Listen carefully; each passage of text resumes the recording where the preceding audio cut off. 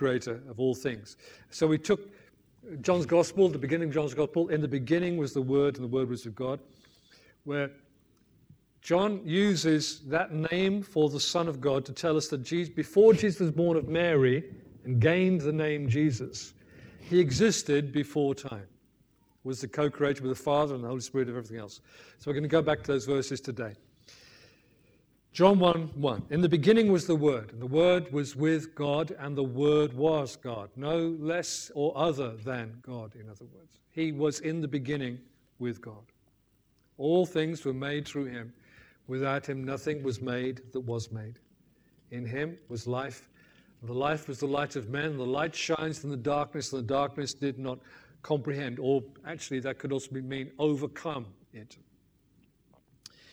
Further on in John's Gospel, we read the words of Jesus himself as he talks about his relationship with the Father, a relationship between the Son of God and God the Father. And from a whole series of statements that run right through John's Gospel, I'm going to pick up just two this morning here. First of all, John 5. All should honor the Son just as they honor the Father. He who does not honor the Son does not honor the Father who sent him. Let me just make a comment on that one. People say, oh, I know there's a God, but I'm not sure about Jesus. Well, you can only have God through Jesus. He who does not honor the Son does not honor God. And then in John 5, Jesus talked, John 10 that should be, sorry on my screen. Jesus talking about him being the shepherd. He says, my sheep hear my voice, and I know them, and they follow me. And I give them eternal life. They shall never perish, neither shall anyone snatch them out of my hand. My Father who has given them to me is greater than all. No one is able to snatch them out of my Father's hand. You see, the Father and Son are working completely in partnership there. Same purpose, same intention. I and my Father are one. I talked this morning about Jesus is Lord, and I put the screen on a bit too quickly earlier. Jesus is Lord. Jesus last week, the Word. This week, Jesus is Lord. Next week, I think, will be Jesus is King. You think, what's the difference? There is a difference. We'll come to it next time. But first of all, Jesus, for a time, laid aside his lordship. We're going to go to a remarkable passage of Scripture. It's in Philippians chapter 2. And tells us that Jesus, for a time, set aside his privileges as God the Son.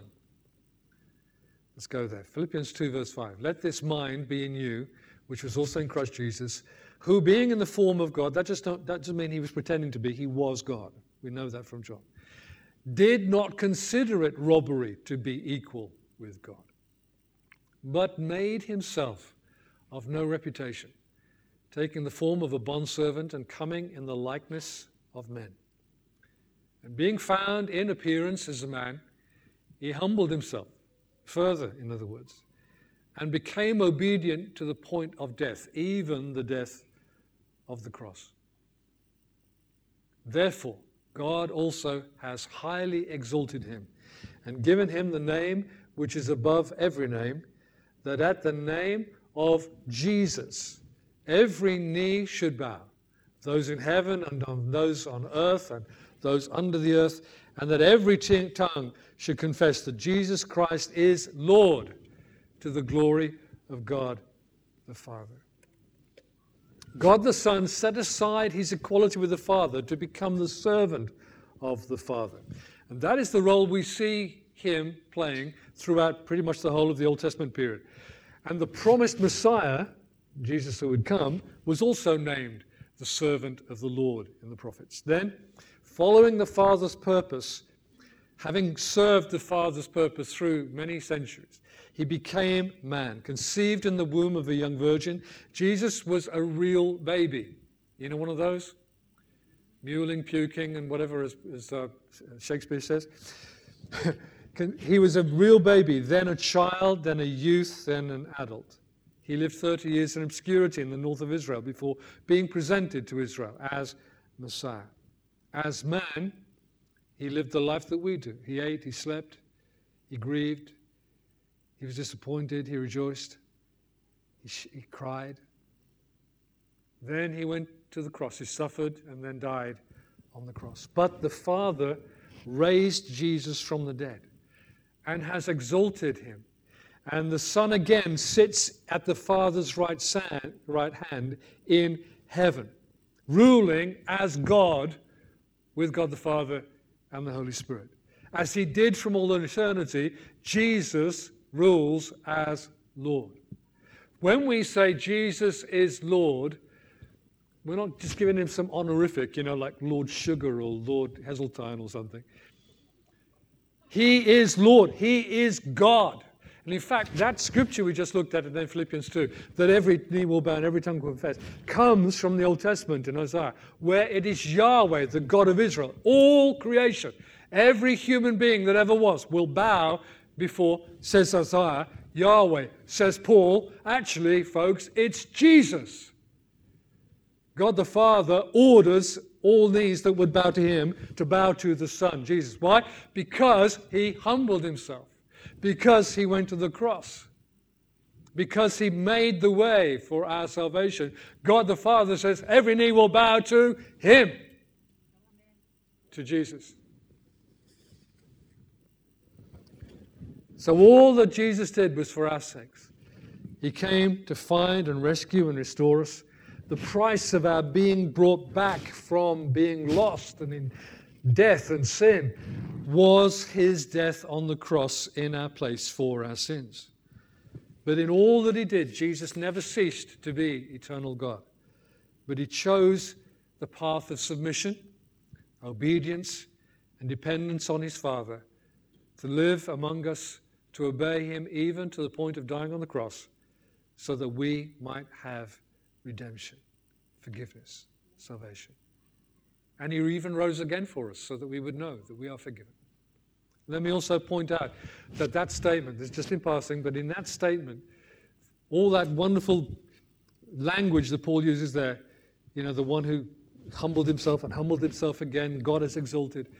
The point of the passage is actually to tell us, have the same mind. Let this mind be in you, which is in Christ Jesus, to similarly submit and humble ourselves, to choose to serve. If necessary, submit ourselves even to suffer as Christians for the sake of honoring Jesus. Jesus rose again. He lives and reigns. He ascended to the Father and lives and reigns over his kingdom. The whole of the kingdom of God, all that God has command over, is in the hands right now of the Son, of Jesus. It's the kingdom of Christ. There aren't different kingdoms, kingdom of God, kingdom of heaven, kingdom of Jesus. There's one kingdom, one God. But Jesus rules it now as Prince. The name of Jesus to be honored as the name above all. All will honor the Son just as they honor the Father. He who does not honor the Son does not honor the Father who sent him. Jesus is Lord of all. Throughout the letters of the New Testament, Jesus is repeatedly called the Lord Jesus Christ. Now, let's turn to present realities for a moment, because these wonderful truths of the gospel, the truths of Scripture, the truths of the Godhead, are to be applied to real life, even in COVID-19.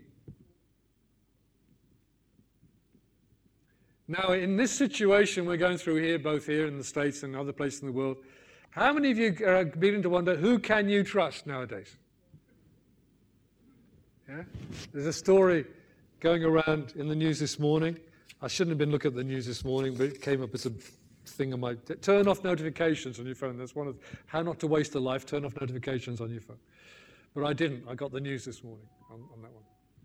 But even our Prime Minister is thinking of going back to making a living rather than working for us. Governor, you can trust. It seems that we can't really trust our governments, even the ones I voted for in the past. I wouldn't trust them on a personal level. Wouldn't trust them with my children, my cash, my savings, or even my house keys. They're doing what they're doing, but do I trust them? I think there are many people, in fact, when it comes to voting, they hold their noses and close their eyes and put a tick. That's about the best we can do. Vote for the least bad. Such poor governors give the whole business of government a bad name, but government is godly.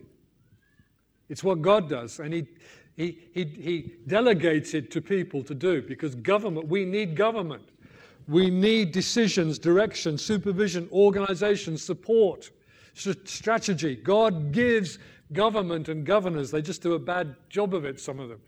Because corrupt human nature produces corrupt government.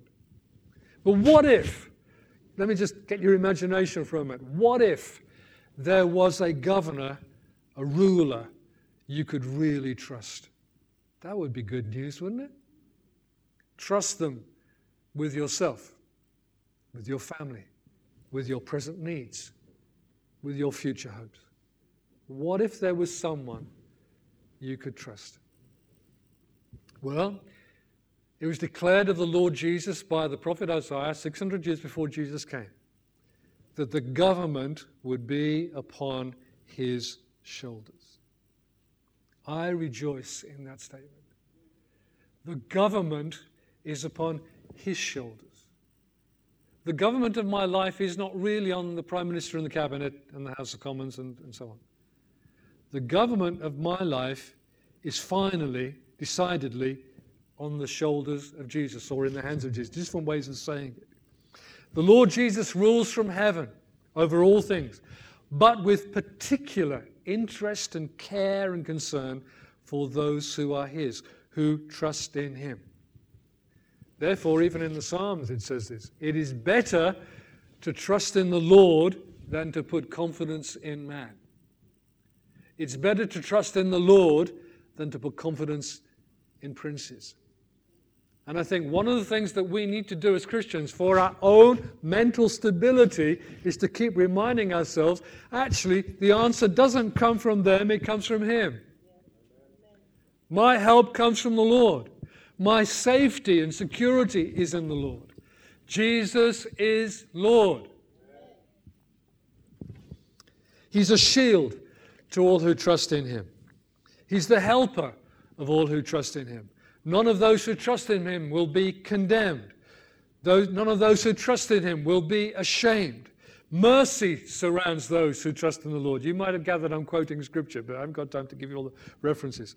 Blessed is the person who trusts in the Lord and whose hope is in the Lord.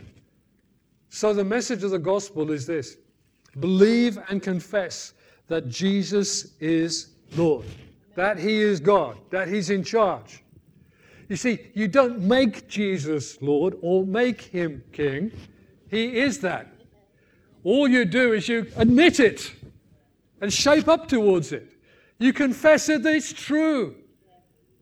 The light has gone on. Jesus is Lord. We've labeled the poor old disciple Thomas, the doubting Thomas. We give him a really hard time.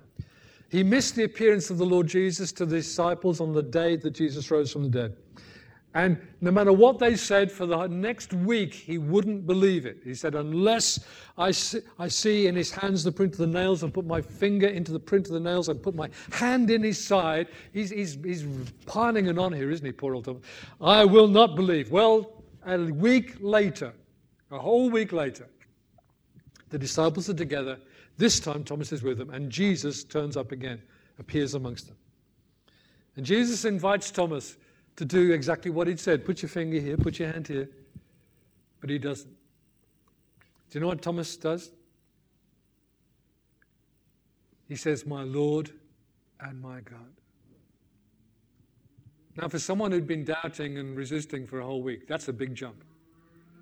Because in one brief statement, he confesses what every Christian must confess to believingly be saved, to come with saving faith. Jesus is my Lord and my God. Now, there's God the Father and God the Holy Spirit as well. But to confess that Jesus is my Lord and my God is what saving faith is all about. And then Jesus said this: Thomas, because you've seen me, you've believed. Blessed are those who have not seen and yet have believed. Now, if I ask, have you ever seen Jesus? You may have seen him in a dream, in a vision, in some way. You may have had a picture of him in your mind, but you've never stood in front of him, have you? No. He hasn't invited you to touch him and feel him in his real. No. But do you believe? Yes. Can we have that again, please? You're allowed to speak. or even laugh. Do you believe? Yes. You're blessed then, aren't you? Yes. You haven't seen him, and yet you believe him. You believe him. Peter talks about it too. You've never seen him, but you've believed and you rejoice in him, full of hope and full of truth. Listen, we are blessed because though we've never seen him, we've somehow sensed him, we've somehow experienced him through the Holy Spirit, and we believe in him, my Lord and my God. Live, therefore, under the lordship of Jesus. Who's in charge? He is. We accept that Jesus is Lord. We submit to his rule and we commit everything to him. We trust and obey him in all things. During COVID, trusting the Lord Jesus, learning and growing, coming up through school and college and having interrupted through COVID isolation periods at the moment, trusting the Lord. It's never too early to start trusting the Lord. Finding work and income, we're trusting the highest authority. Maintaining marriage, it's a matter of prayer and faith, trusting him, doing it his way, according to his word. Raising children, trusting him, praying to him, doing it his way, according to his word. Growing older. I don't like that looking in the mirror business nowadays. Growing older. Trusting in Jesus. Trusting in Jesus. He is the Lord. He is the Lord. Let's pray together. For those here and for those watching too, I just want to invite you to take a moment and pray. Follow me in prayer. You know, we've never stopped saying that Jesus is my Lord, my God. And it's been something that's been glibly said and sung for a long time, really. But I want us to be able to say it with true meaning, with faith. Thomas was all out on his own there. Everybody's looking at him. See, some of them were even maybe kind of whispering under their breath, "See, we told you so." But Jesus was only concerned to deal with Thomas. "Okay, Thomas, I'm here now." And Thomas's response, "My Lord and my God." Do those words come from your heart today to him? Those of you watching as well? Jesus is my Lord and my God. Commit your way to him. Commit the whole of your life to him. Listen, living a half-hearted Christian life can never be more than half successful. You know, when you commit all your way to him, then the fun starts. Then there's adventure. Then there's hope. Then faith is working. Commit all your ways to him, and he'll direct you. He'll keep you. He'll supply you. He'll strengthen you. Father in heaven, I pray for everyone hearing your word today, here in the building, out there on the internet. The response of our hearts will be to say to you, Lord Jesus, you are my Lord and my God. You own me, I belong to you, and I'm content to live under your governorship, Lord Jesus. Though I struggle with those who stand between me and you in some order of governorship perhaps, local government, national government, or whatever else, I thank you that beyond all of those, you are Lord of Lords. You're over all of that. You're King of Kings. Whatever king or queen reigns, you are supreme governor. And Lord, we pray that these truths will shield our hearts. Even as there's some of us having to shield or isolate indoors, Lord, keep our hearts in your truth, we pray. That we may never stray too far in our thoughts from Jesus being our King, our God, our Lord. Amen. Amen. We're going to break bread together in a few moments. And the way